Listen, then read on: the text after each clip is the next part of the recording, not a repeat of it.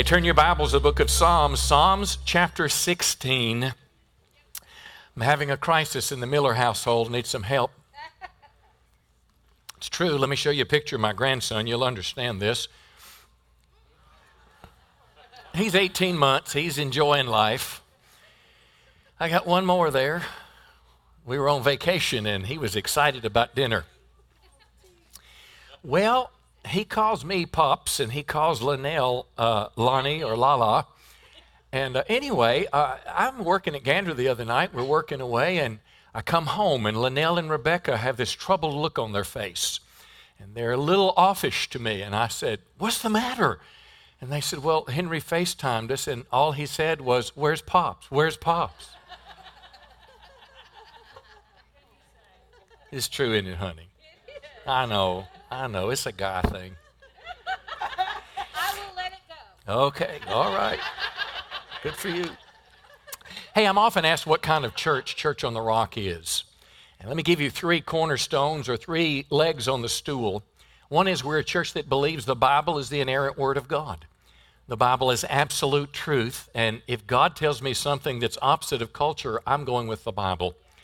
The second leg of the stool is that we believe that Jesus Christ, God the Son, is the only means of salvation. And the reason is because not only did he say he's the way, the truth, and the life, but because Jesus provided the substitutionary death on the cross to pay for our sins. And the third thing that's distinct and unique to this church is that we believe that the ministry of the Holy Spirit in the book of Acts can and should be normal in church life today. In other words, the gifts of the Spirit, the miracles, we have faith and believe that God can act in the same way in our lives.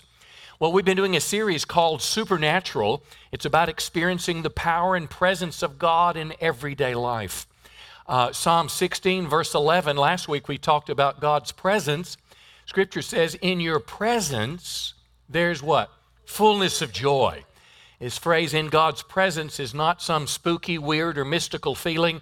You don't have to cross your legs and do your fingers like that or repeat a mantra to experience it. It's an awareness that God is near.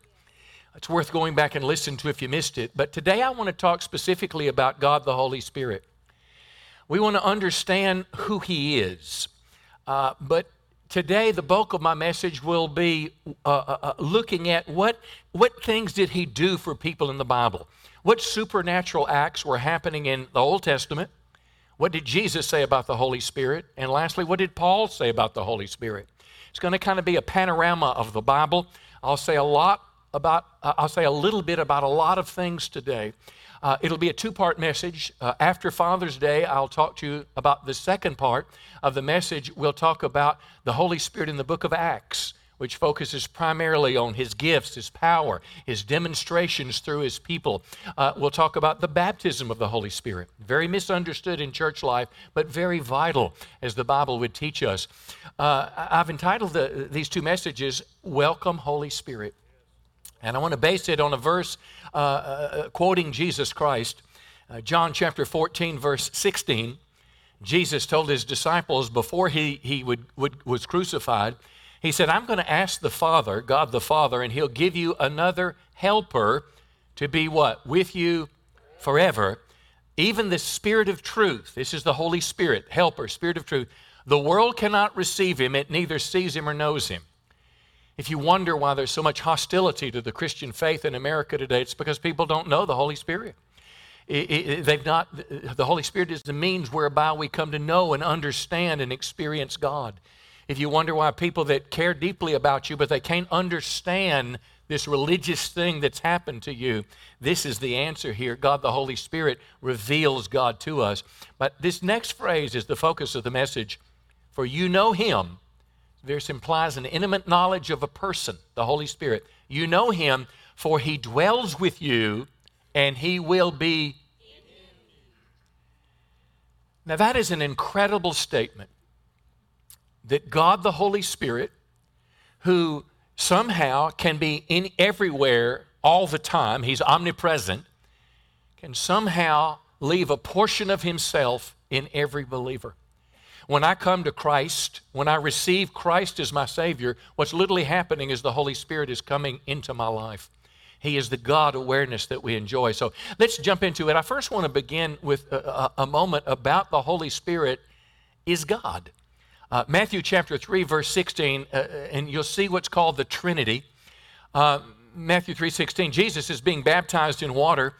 Immediately he goes up from the water, and the heavens were opened to him, and he saw what?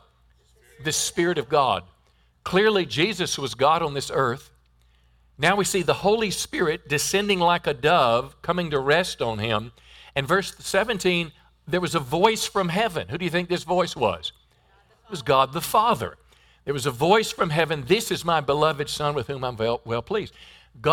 Jesus, the Son, the Holy Spirit, God the Spirit, and the Father. There's a little triangle that I want to show, can perhaps illustrate this. How many triangles do you see? Yeah, not a trick question, only one triangle. How many angles does it have? Three. And those three angles together make one triangle. There is one God, there's not three gods, it's monotheism, but he somehow reveals himself in three persons. So as we talk about the Holy Spirit, we're literally talking about the reality of God and his presence in our lives. Let's look at the Old Testament, and again, we're going to go quickly through these verses, but I want you to listen to the verses not just for doctrine or fact, but that'll be true. I want you to listen with this thought. If God did it for them, God can do it for me. What God did in people's lives by his Spirit, that same Spirit lives in me today. And I hope there's something in your heart almost like reaching out. For example, first we'll talk about Joseph, Genesis 41:38. Pharaoh said to his servants, "Can we find a man like Joseph in whom is the Spirit of God?" Now, think about it. Joseph is the answer to Egypt's problems. He's God's man for the hour. But this pagan king, this Pharaoh, Joseph was able to interpret his dream about a coming famine. Joseph declared 7 years of plenty and then 7 years of famine, and then he told them what they should do. So by the Spirit of the Lord, he interpreted a dream. But listen to this, and this is where the relevancy is clear. The Holy Spirit can show us how to solve problems. The Holy Spirit, by revelation, can show us what to do. And the Holy Spirit anointed this man to be the vice president of Egypt. Can I tell you this? What is needed across America today, in churches, schools, communities, states, and federal government, we need a legion of Josephs to be able to raise up and to be able to call people back to God, to be able to show God's answers, to be able to make discoveries in the scientific arena and give the credit to God. There needs to be a return to God in the nation, and you and I can be these people. How many know all knowledge doesn't just come from a book? Because everything that's known today that was hidden yesterday was discovered, and how many know God already knows every discovery? God knew how to make the iPhone 500 years ago.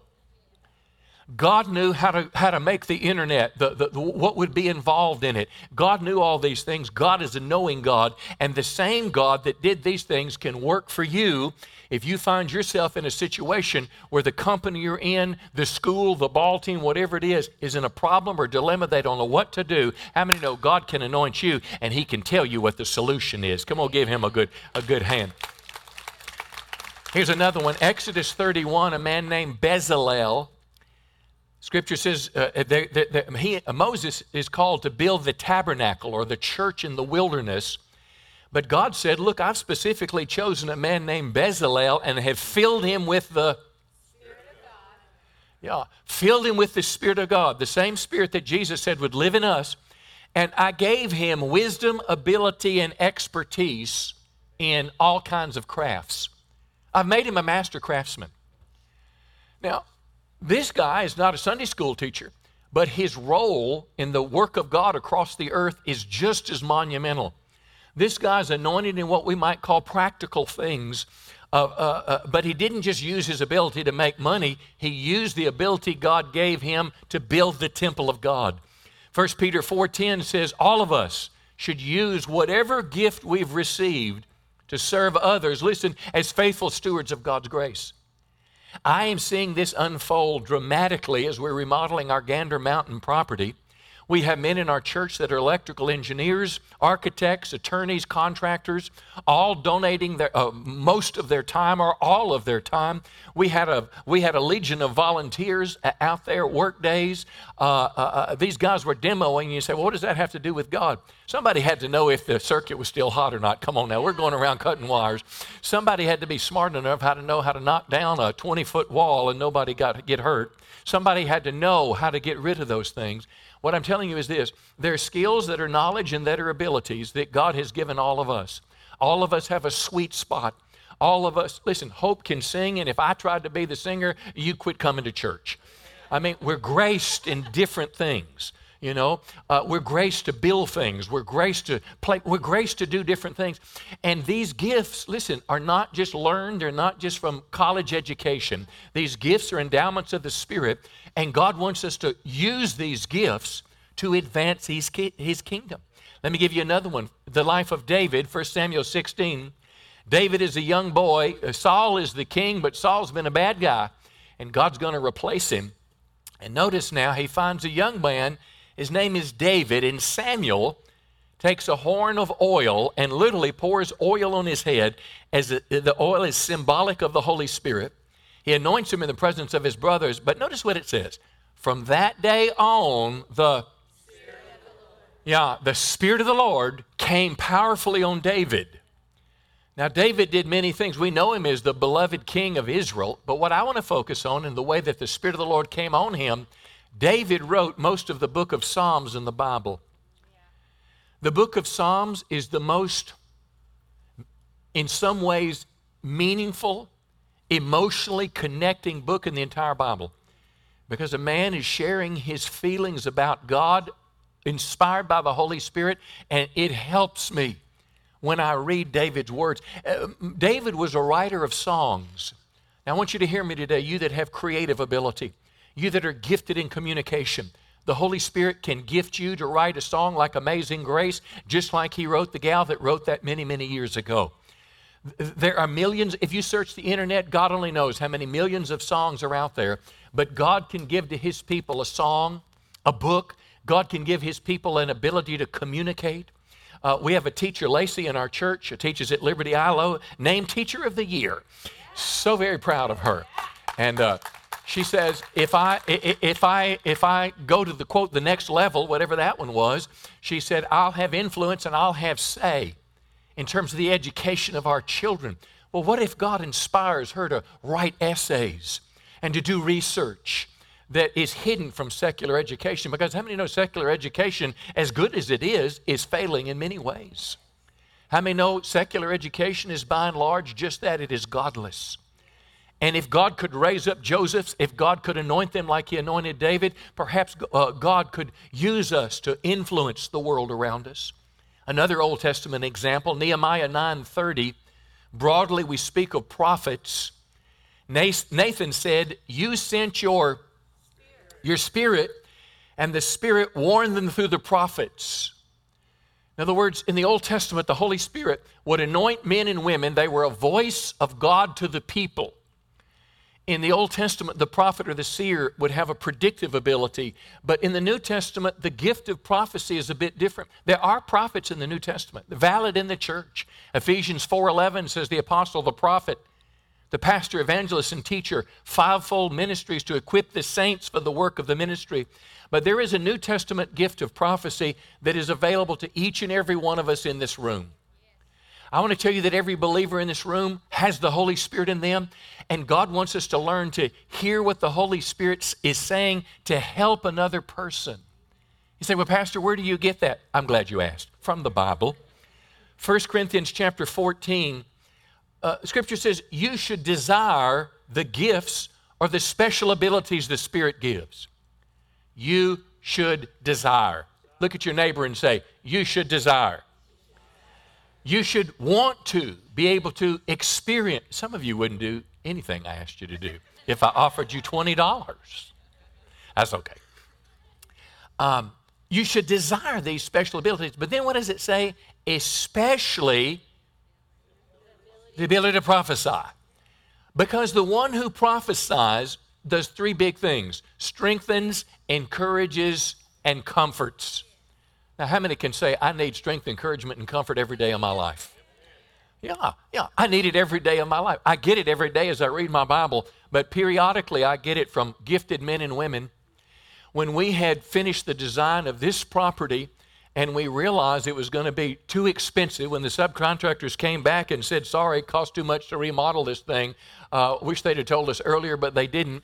I didn't know what to do. I received a personal prophecy from a man named Mike Maid. I didn't just listen to it because somebody said this is the Lord. I showed it to our elders. I showed it to our pastors. We judged it. That's what the Bible says. Prove all things and then hold fast to that which is good. Well, I've got it taped to my dresser right now. I believe God was speaking. Last Thursday, I was visiting with someone who's encouraging me to start a ministry, not another church, but a ministry out of the church, and has been encouraging me in this and shared a scripture from the Bible and said, I was reading today, and I believe the Holy Spirit wanted me to share this with you. And it was right in line. I wrote it down, and I put it in front of me because there is a power when God speaks. Come on now. When God speaks, and it's genuinely the Lord that has the capacity to shape your life. Tell your neighbor that can happen through all of us. Yeah, let me give you one more in the Old Testament. You might not know this was there, but the book of Malachi says the Holy Spirit will help your marriage. Malachi 2, and God is talking now about marriage. Did He, God, not make them one? This is the man and the wife in the context of marriage, with a portion of the Spirit in their marriage union. Isn't that interesting? When the believers marry, they have an advantage because the Holy Spirit is in their midst. And what was the one God seeking? Godly offspring. In other words, you need the Holy Spirit not only to be married, but to raise your children. So guard yourself in your spirit. Let none of you be faithless to the wife of your youth. Let me show you another little picture here. The triangle again, but this is a little bit different. Marriages are in trouble. I've asked in the last two services this question. How many have been married over 40 years? Would you raise your hand? Anyone in this congregation? 40, how many years? 55. That's 110 years between you. Wow. Anybody else? How many years? 47. That's 94 years between the two of you. Wow, you should be experts. How about you?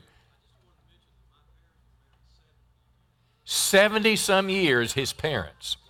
Well, now I can guarantee in all three of these examples, they have not been lovey-dovey honeymoon the whole time. There's probably been times when you go bump.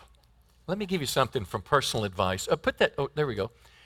If the husband and wife, oftentimes can't get any closer, when you've got God in the triangle and every day the wife's trying to have relationship with God, read her Bible and pray, and the husband is, as they get closer to God, what's happening to the distance between them?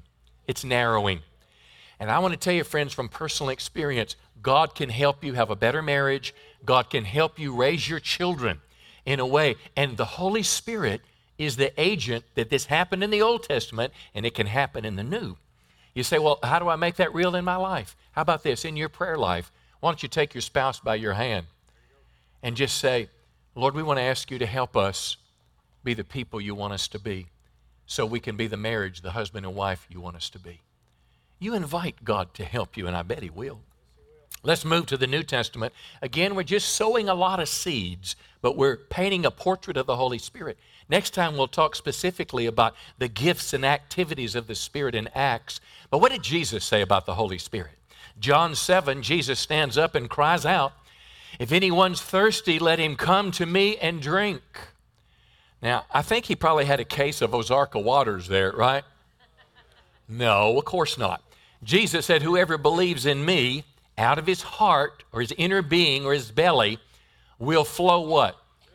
Rivers of living water. Verse 39, this he said about the Spirit. So what's the point here? Jesus said, Christian, is a water hose coming out of you. People are dry and thirsty around you.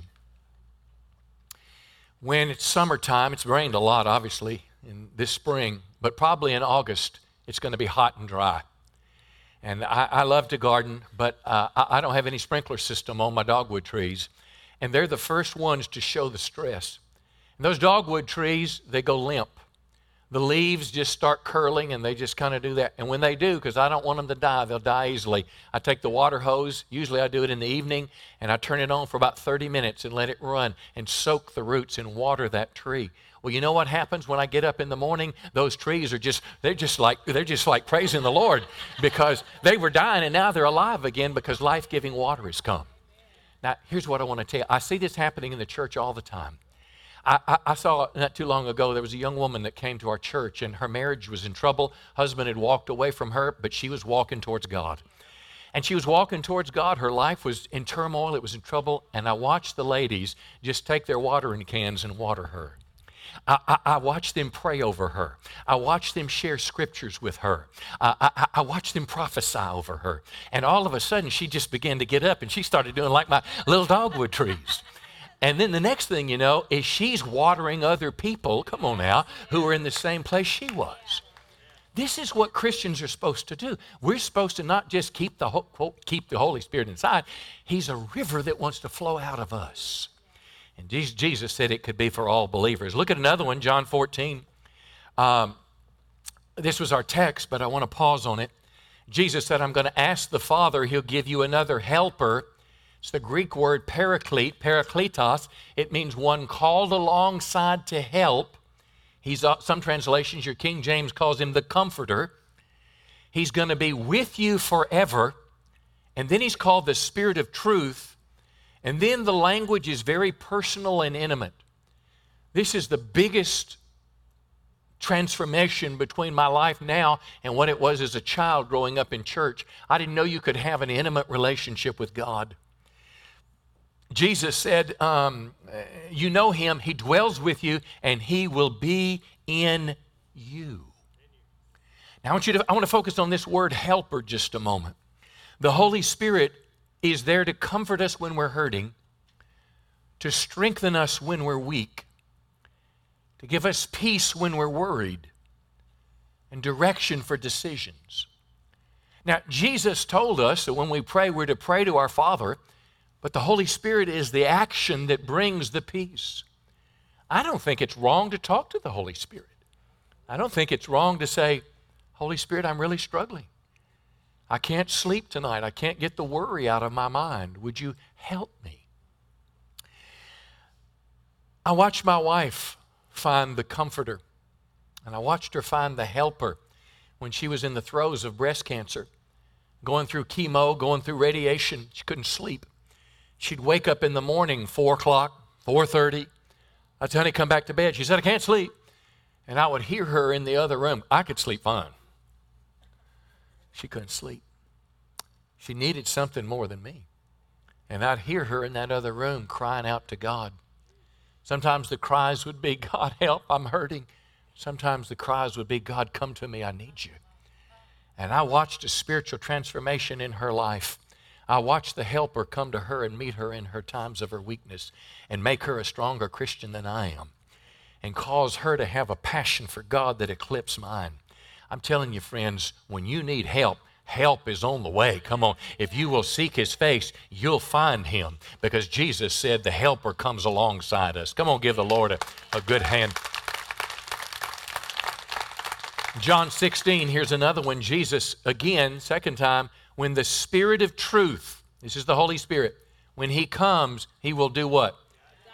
Guide you into all truth. Truth, absolute truth, is missing from the public discourse.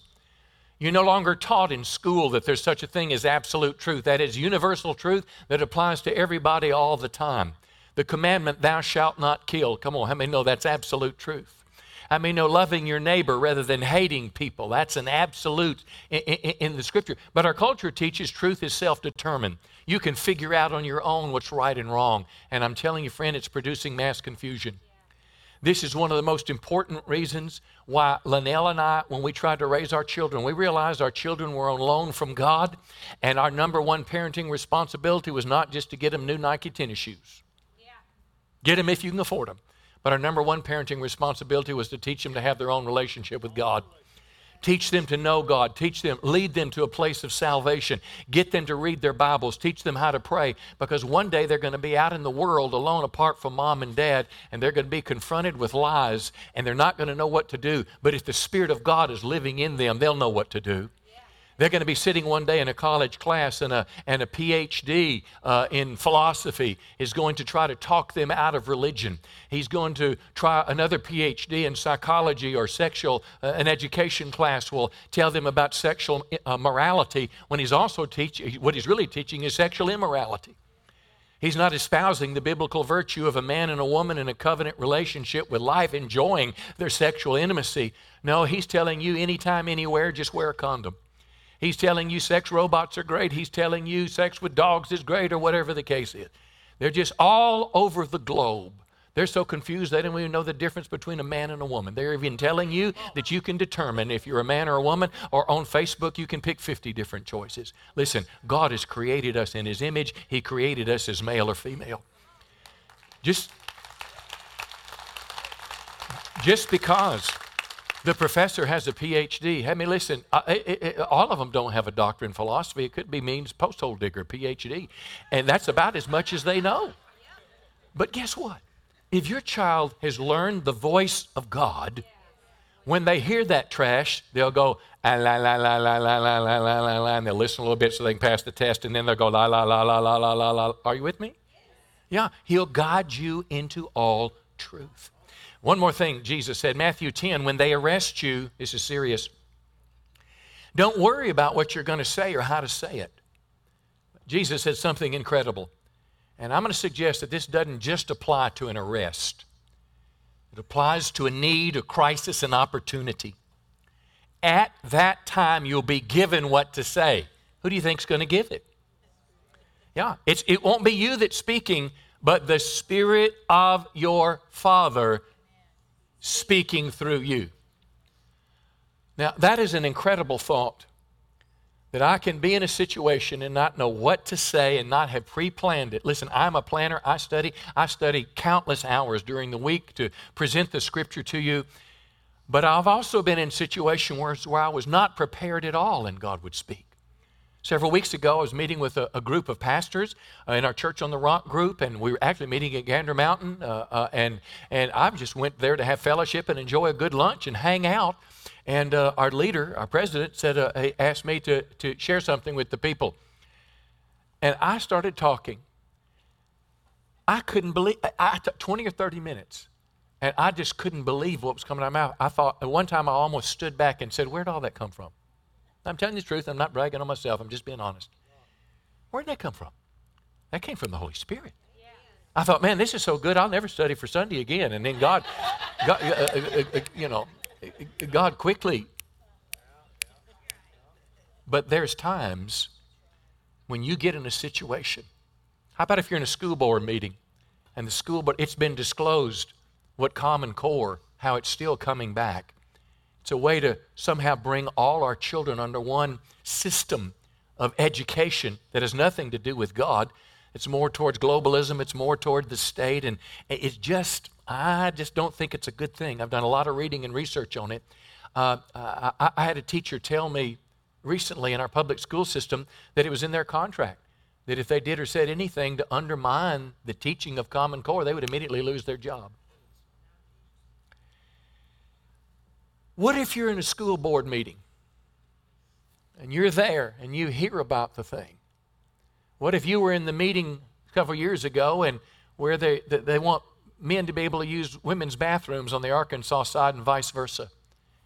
And you hadn't really planned to say anything, but God just wanted you to go, and you stood up and God filled your mouth. See, this is what we're talking about. Let's shift to what Paul had to say, and I want to go somewhat quickly. Romans chapter 5, what did Paul say about the Holy Spirit? Romans 5:5, hope does not put us to shame because God's love has been poured out in our hearts through the Holy Spirit who's been given to us. God's love is poured out in my heart. I see this. Now, clearly, it's God's love for us as an individual. We receive it. We know it. But I suggest it's also about God's love in me to help people. I watch this happen through our church all the time. But one thing in particular that just has caught me, we have something called Grace House. Not a ministry I started. It's someone in our church. That's how we do ministry. Your gifts make room for it. You're serving the Lord. You're committed, submitted in your church. Whatever ministry you want to start, you go for it. Well, this woman starts this ministry to homeless people, but it narrows down into homeless mothers or moms that have children that are homeless or nearly homeless. She approached us, asked us if we could buy a house. Well, now we've got a house that has 4 moms. They stay there for a number of months. We give them a safe place to stay. They clean their act up. They get some classes. They get a job. They save some money, and they go out in society as strong Christian ladies. Well, if you're homeless, your life is broken. Doesn't mean you're a bad person, but you're broken. May not be your fault. Could be your mom and dad didn't teach you about life. Could be your old sorry husband left you. Could be that, I don't know what. Could be that you were just lazy because nobody ever taught you to work and you never learned to take care of yourself. But you're in trouble. But it doesn't mean you're a bad person. I watch, racism is the pointed finger for everything in America. It just makes me sick. I watch people forget the color of their skin and forget how much money they have. I watch people who God has blessed cross all these lines and help these ladies and love them. Not because of something called white guilt or whatever it is whatever the synonymous term is on the black or Asian side, but because it's the love of God. And I watch Pat follow a lady of a different race than her that had nothing she could give her that got cancer. And I watched Pat follow her to Oklahoma and would go sit in the hospital with her to simply love her. You say, why would somebody do that? There's no money in it. No, it's the love of God. And that's something the world can't produce. And if the world would listen to what I'm saying right now, all this racism stuff would disappear. Because all of us came from Adam. We're all related. Come on now. And if we'd love each other the way we want to be treated, how many know this thing called racism wouldn't be a problem in America today? Come on, it starts with the love of God. Let me give you a couple more quickly. Romans chapter 8, verse 11. Now, I don't know if you've ever thought of this. The Spirit of God who raised Jesus from the dead. Now, we're comfortable saying Jesus came back to life, but somehow it was God the Spirit involved in the quickening of his mortal body. By the way, friend, this same Spirit lives in you. And just as God raised Jesus from the dead, he's going to give life to your mortal body by the same Spirit living within you. So what do you think he's talking about? He's talking about when you go through the valley of the shadow of death, you're going to go, and the next thing you're going to go and say, glory to God. The Bible says, listen, when you die, the saint, we go to be in the presence of the Lord. To be absent from the body is to be present with the Lord. And I want to speak to the fear of death that hovers over many of us. Many of us are scared to death of dying, and I understand it. But I want to tell you this, friend, death has no place in the Christian. Come on now. We are going to a place that's better than this. Listen, death cannot control me. Death cannot hold me. Satan, it's his last trump card to keep you in bondage and fear. Listen, to make you swallow dozens of, pills and supplements and just everything to live a little bit longer. Listen, I'm all for taking care of yourself, but I'm telling you this, everybody's going to die. But I want to tell you something else too. You don't have to be afraid of death. Because just as Jesus conquered the grave, the Holy Spirit is going to cause us to live after we die. And he has promised us a resurrection. Listen, don't let the devil, it's like the devil's playing cards with you, and the trump cards are spades, and the devil's got the king of spades of death waving it over you. I'm telling you, Jesus has a bigger ace, and he's going to put it down one day, and Satan's just going to have to give up and go away. Let me give you another one. 1 Corinthians 6. Speaking of our salvation, you were washed, your sins, you were sanctified, or I'm going to come back to that, set apart, you were justified, means declared righteous in the name of the Lord Jesus Christ by the Spirit of our God. The Holy Spirit sanctifies us. Sanctification begins at the moment of salvation. And it's a lifelong experience where the Holy Spirit is molding and shaping us into the image of Christ. Doesn't mean you'll be God, but He's cleaning you up. How many understand that? He's getting rid of the junk in our lives, and if we will just submit to Him, He'll make us different people. If I could share this, I've seen it. Clint, stand up here. I don't want to embarrass you, but I'm going to. Look at those socks, man. Come on. They can't show them, but man, I can show mine today. Mine are looking pretty good. Clint, let me tell his story. Think about sanctification. Clint, you see him around church. He drives a little golf cart, picks you up, makes your kids happy and all that kind of stuff. But I'll tell you what, he was not always a man that served the Lord. Clint used to be a drug dealer. He'll tell you. He got arrested in our church parking lot. Now, he'd been coming to church a while, tried to make steps to Christ, but how many know when the world gets its hooks in you, it's like a corkscrew. It just gets deep and it doesn't want to let go. And it had hooked him. And he was involved, I guess, in a drug deal, and undercover narcotics folks arrested him in the church parking lot. They had their guns on him. I tried to come closer, and they said, "Sir, get away." Clint and I caught eyes, and he told me he was sorry, and I told him I loved him. I don't know if I've ever met anybody that has been knocked down as many times and gotten back up and continued to serve the Lord as Clint. It took him years to walk away from that life, but he walked away. And that's not who he is anymore. He's a new creation in Jesus Christ. And that's what sanctification is.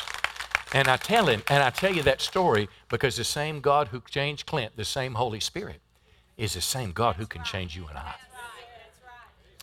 Let me give you another one. Ephesians 3:16. I asked the Father in His great glory, now listen to this, to give you the power to be strong inwardly. The Holy Spirit can give you power to be strong on the inside. Let's talk about weakness just a second. I don't care who you are, sooner or later you're going to be a weak person. Say, "Oh, not me." Okay.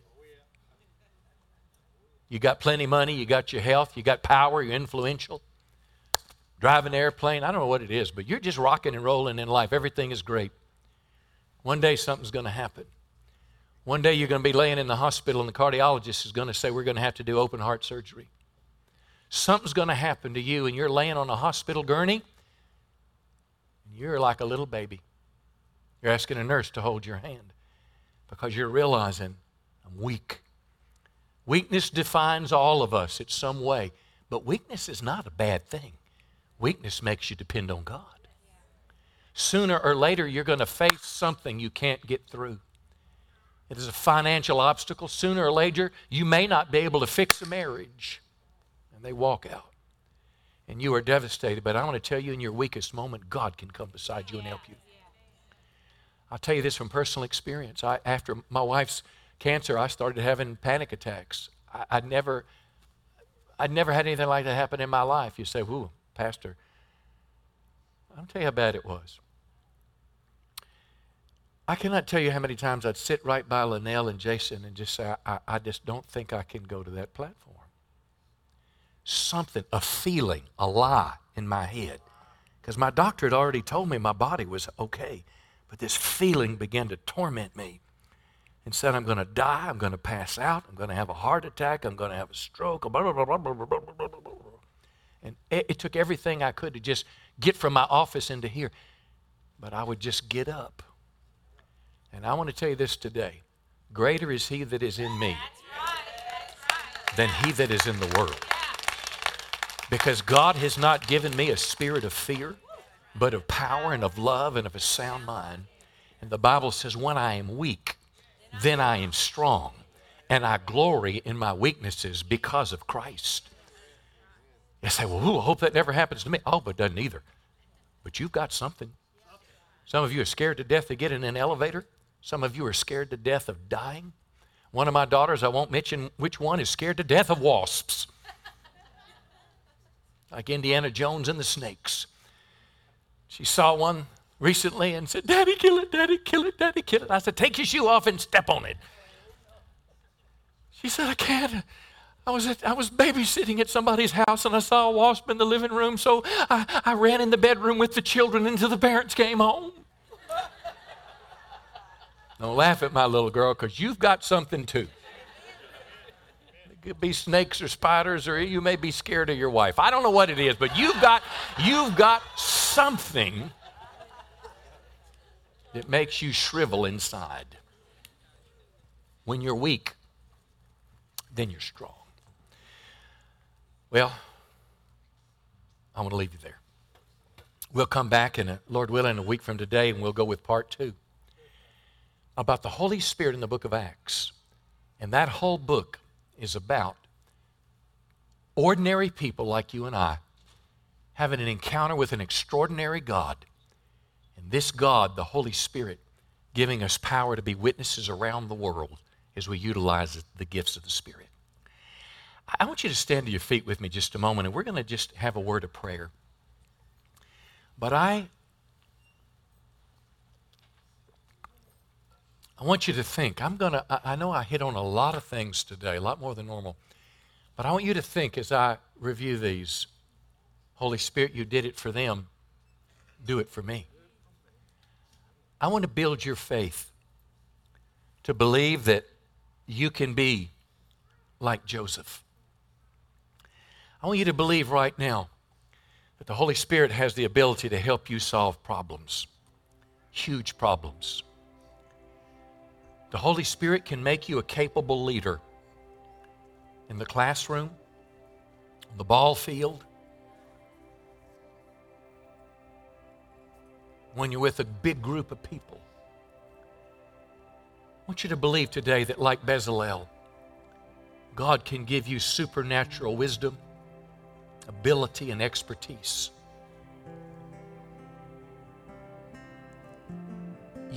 The Spirit of God that lives in you is in David.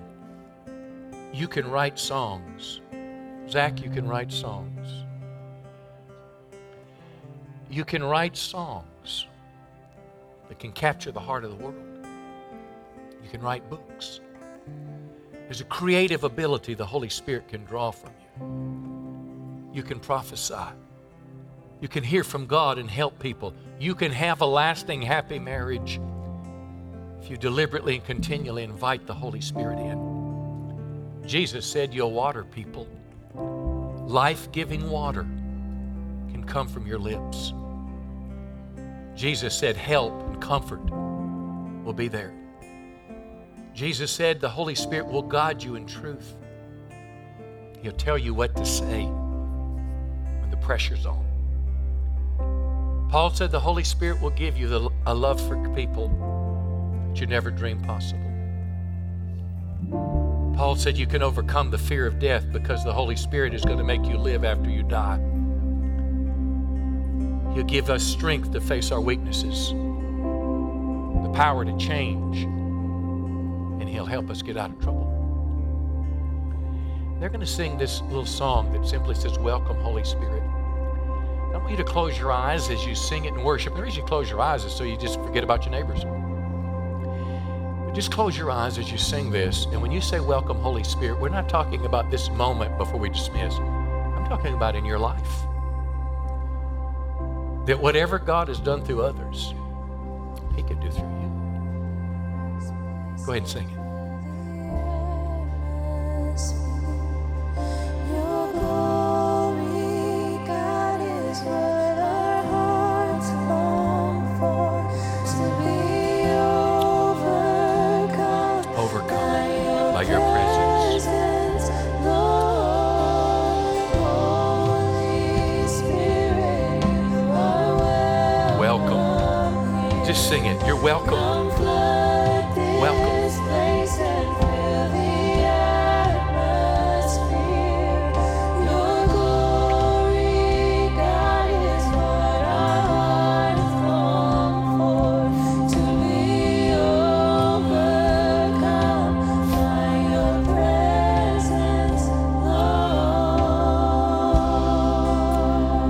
Holy Spirit, would you just, as you hear our cry right now, would you just release grace in our life?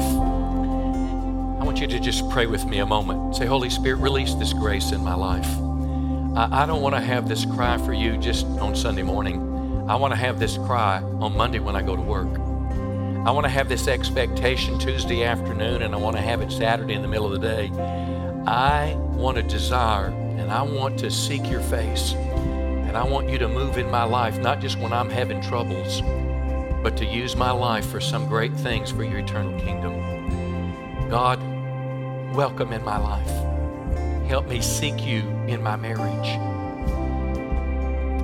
I want you to just take a hold of your spouse if you're married and they're next to you. Just hold their hand right now if you're engaged. And I want you to just, together as you grasp, renew your covenant that you're going to want the Holy Spirit to be a part of your marriage. Just say that together. Just say, God, we want you to be a part of our marriage. Both of us. We've got relationship with each other, but we want relationship with you. It's going to grow stronger and stronger and stronger because we want a godly legacy. We want godly children. We want a happy home. We want to be able to celebrate 40, 50, 60, 70 years of marriage and be happy. Welcome, Holy Spirit, today. They're going to sing it one last time and then dismiss, but I want to do this in our closing. We're going to have our prayer team come forward in just a moment, and they'd like to pray with you about anything. If there's a need you have in your life, it's a great place. I think our faith is up today. But maybe it's not a need that you have. Maybe you just want to get closer to God. Maybe you want to have a greater understanding of the Holy Spirit, and you want Him to take control of your life. You want what we'll read about next week to be filled with the Spirit. Come let somebody pray with you. But the biggest prayer I want to pray is about you that are here today that need a personal relationship with God. I read something that's just incredible that talks about the Holy Spirit causing a spiritual rebirth. Jesus said you must be born again, and somehow the Holy Spirit can take we that are far away from God and make us close. I was raised in church, grateful for it. I always considered myself a pretty good guy, but I was just a wild little hellion. If the cross represents God, here's how I'd live my life. Whoa. Need a little help, please. Thanks. Whoa. I really need some help. Whew, thanks. But then one day I said, I'm tired of living for myself. You not only died to forgive my sins, but you want me to follow you. And I said yes. That's what you can do today. A very simple prayer, not only asking God to forgive you for what you've done wrong, commit yourself to follow Christ. And I promise God will change you. For some, it may be the first time you've ever taken this step. For others, you've gotten away from God. Today, you want to come back. We'd be honored to pray with you today. I'm going to ask you, if you need to get your life right with God, when they begin to play, just slip out of your chair. Come over to the cross. We don't promise you we won't embarrass you. We're going to pray with you. We're going to give something to help you. It's the biggest step you'll ever make, because there's a great, great power in walking away from what was and anticipation of giving your life to Christ. Go ahead and begin to sing, Pastor Zach. Our prayer team is coming to the front right now. They're going to be here to pray with you about any needs you have.